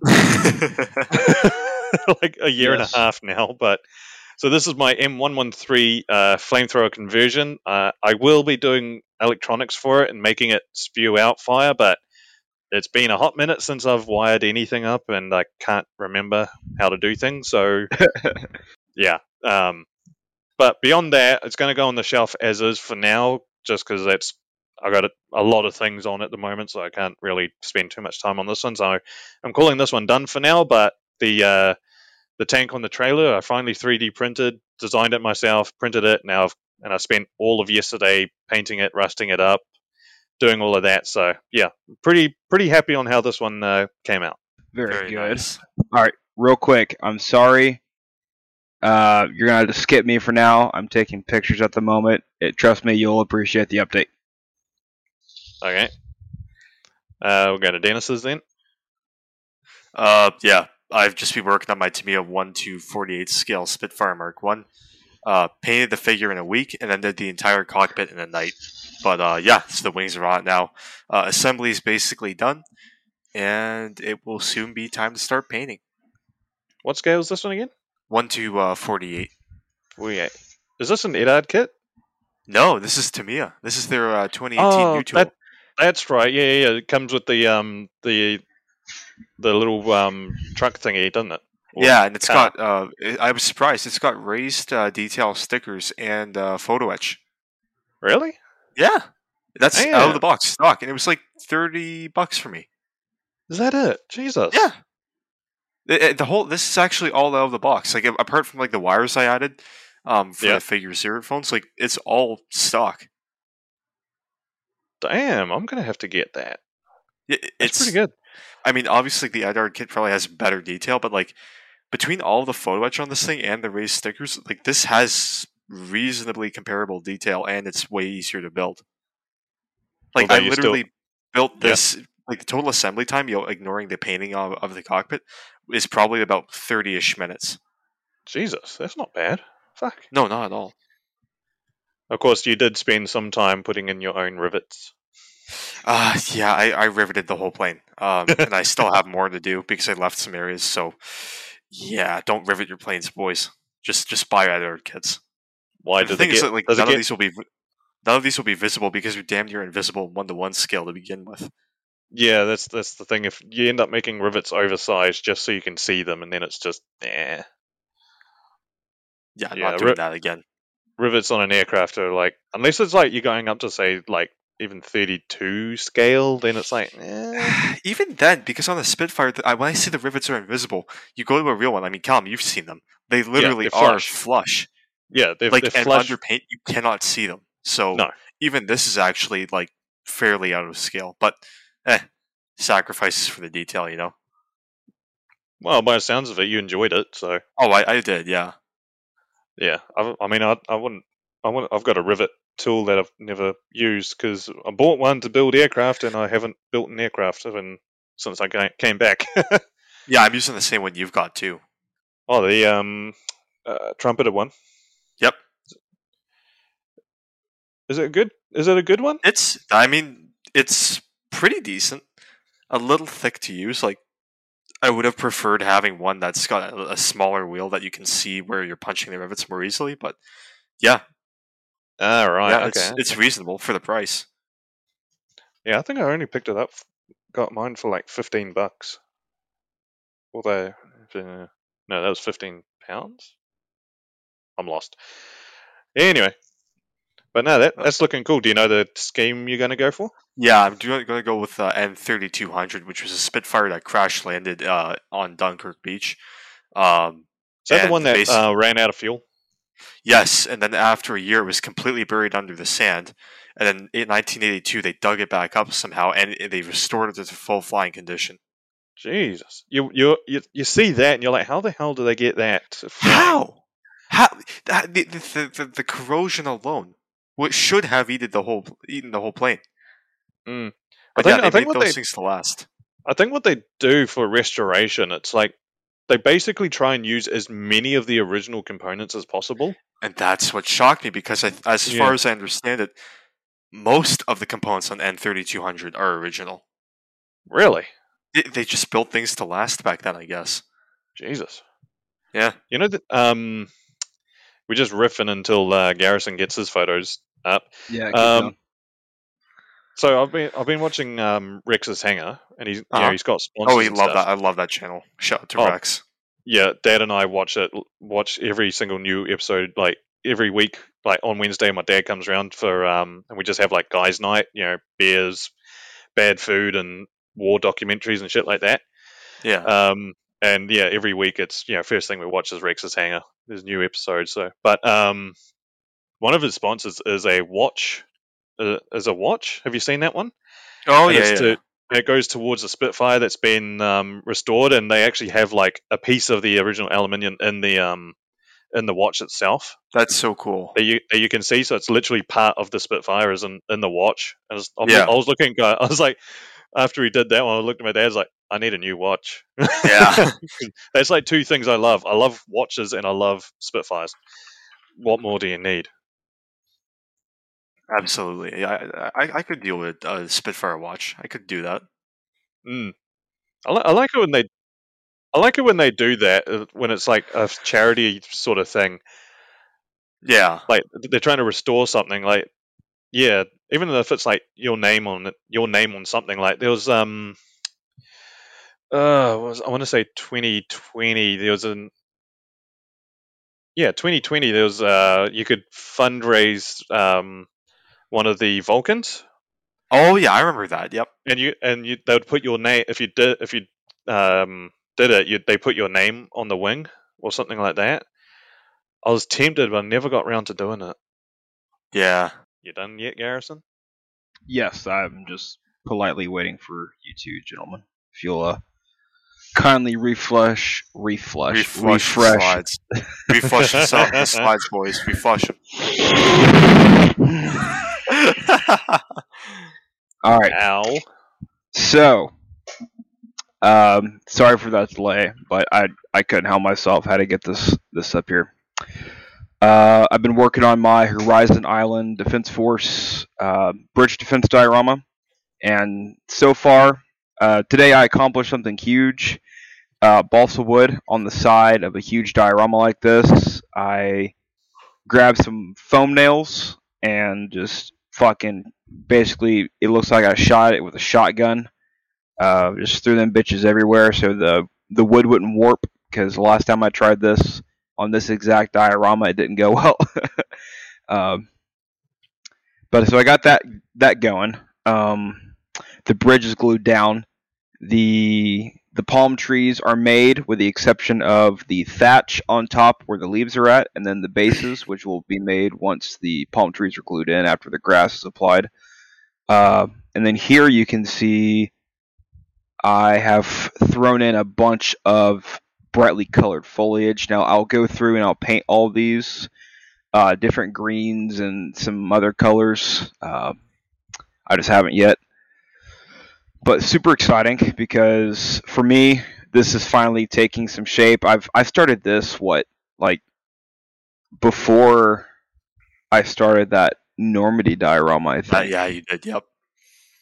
So it feels really good to finally have the diorama itself coming into shape, like the three palm trees, the Chetch hedgehogs on top of the bridge, the chunks of concrete that are going to be in the river there at the bottom.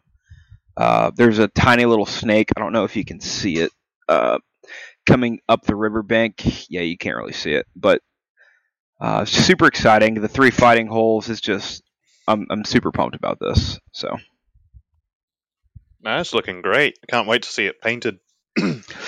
Thank you. Yeah, you and me both. Right now, since the balsa wood I think is completely dried already, I'm gonna obviously wait overnight. But if it is completely set and good, all I gotta do is take out those nails, cover up all the holes, some of the gaps, and then sand it a little bit in some spots, and then I can add the ground texture, which will go over the balsa wood, and then I can add the concrete, and that's like that right there is like crossing the bridge towards finishing up the diorama because it's at that point it's adding the grass, painting the grass, adding the plants that are painted or that will be painted, putting the palm trees in, using milliput to add the bases of them, and then I mean then the figures and vehicles, and that's it. It's looking good. Can't wait to see it, man. Can't wait. Yeah. Thank you. And then the next one, I've been working on a lot of HIDF figures, but there's one that I've got mostly finished. That's the guy there on the right. So that's kind of laughing.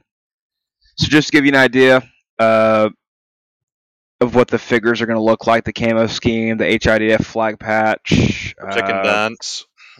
Yeah, the chicken dance. Yeah, so this camouflage is really fun to paint. It's kind of relaxing to do. I've got 3 figures left to paint. The maroon is the 2 in the Jeep, and then one guy who's going to be sitting in one of the fighting holes.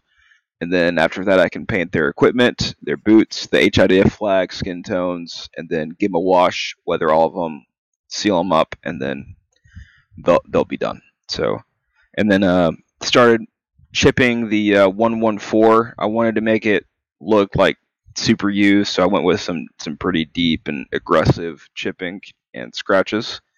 It's not really chipping; it's more so scratches. Like it's been driving through very thick foliage and used and abused. Now they look cool. I love your the camos on uniforms. I need to find out how you do those because I struggle. Welp, one of these days when we do a hangout, I can. I mean, all those Ukrainian figures I gotta paint up. I mean, that's fucking 40 figures, give or take. So I'm Yeesh. sure somewhere in there I'll be doing M81, and I can show you how I do my camo. Sounds good. Is that guy's rifle barrel bent? Yeah, so it's whenever this was an old M14, like when I first got into the hobby, so I was using the X-Acto blade, and I cut it kind of aggressively, and I cut off like half the barrel. Don't know how I didn't cut the whole thing off. So it's kind of like bent, but it kind of plays to the whole HIDF thing. It's like the German curved barrels. Yes, we'll go with that. Yes. But yeah, just I'm hoping to have this thing done by November 3rd because I'm heading out to Missouri for that show where I'm meeting Floki and Gray. So that's my big focus right now is getting this thing finished and getting it done right. If I don't finish it the proper way by the time that show comes, I'm not going to take it, but I think I can get it done. Like I'm taking a day off of work this week just to work on it. So Nice. yeah, I'm super, super pumped about this one, guys, because that last diorama y'all know didn't work out for me. Fucking cat. All right. So what have we got left on the slide? HIDF group build never ends. It forever. Nope. It's always going. We've changed it. There is no end date. You just build it. Just if you want to join in, we'll be posting in future episodes updates that other people have been doing for the HIDF. So whether they're a completed one or anything like that. I know that we have some super cool things to show off. I know Paul Gallagher's fucking Oh yes. gunship. That thing was incredible.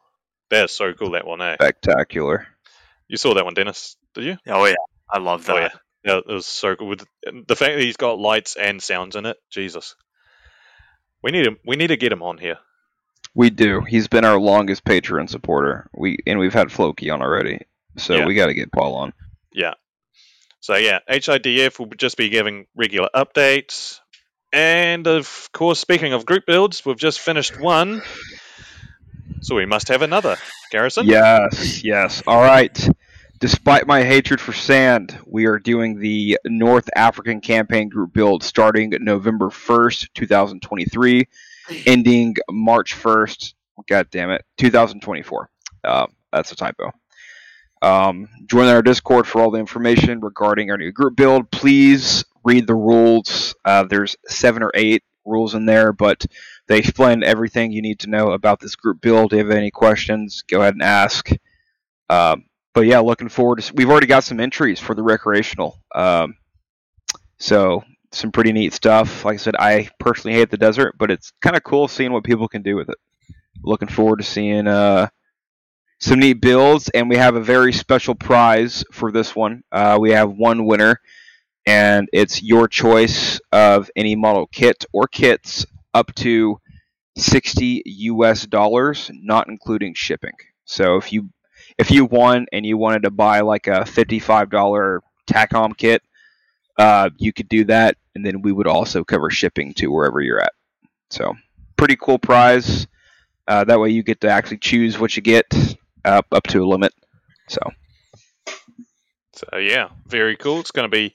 There's already been a lot of cool discussions on what people are going to build, and there's a lot of excitement going around on this one. So I think this is the one people have been the most excited about. Yeah, this is the one that was got the most sort of talk on at the moment, and yeah, so this is going to be good. So we want as many people in on this one as possible. See if we can end the year group build, like end of the year, just try and get as many people as we can, because this is going to be a cool one. You got a lot of time to work on it, so you can enter more than once. If you build 5 of them, fucking great. Enter them all if you want. That's fine with us. So. Super stoked. And of course, to close out the episode, Dennis. Well, huge thanks to our Patreon supporters, Paul Gallagher and Lord Floki. Thank you both so much for supporting the podcast and keeping the lights on here. If you guys watching or listening to this podcast want to support us, keep the lights on, keep us producing content, you can go to our Patreon, which is in the link of our YouTube videos, and subscribe, chip in a few bucks a month, and get access to some really funny content. Yep, that's where we post. I'm a bit behind on it. I need to catch up on it. Sorry, Paul. There is some stuff that I need to check on there, but basically it's whatever outtakes that we can't say on YouTube or we don't want to or anything like that. Just a little bit of extra content. It's usually the stuff that the worst things Garrison says. You're welcome. Funnily enough. But yeah, it's all the stuff we deem inappropriate for YouTube. And considering we say some pretty suspect things on an episode, the things in the outtakes are possibly worse. So, but there's only one way to you can find out. So subscribe to our Patreon and help us out. And with that all said, Dennis.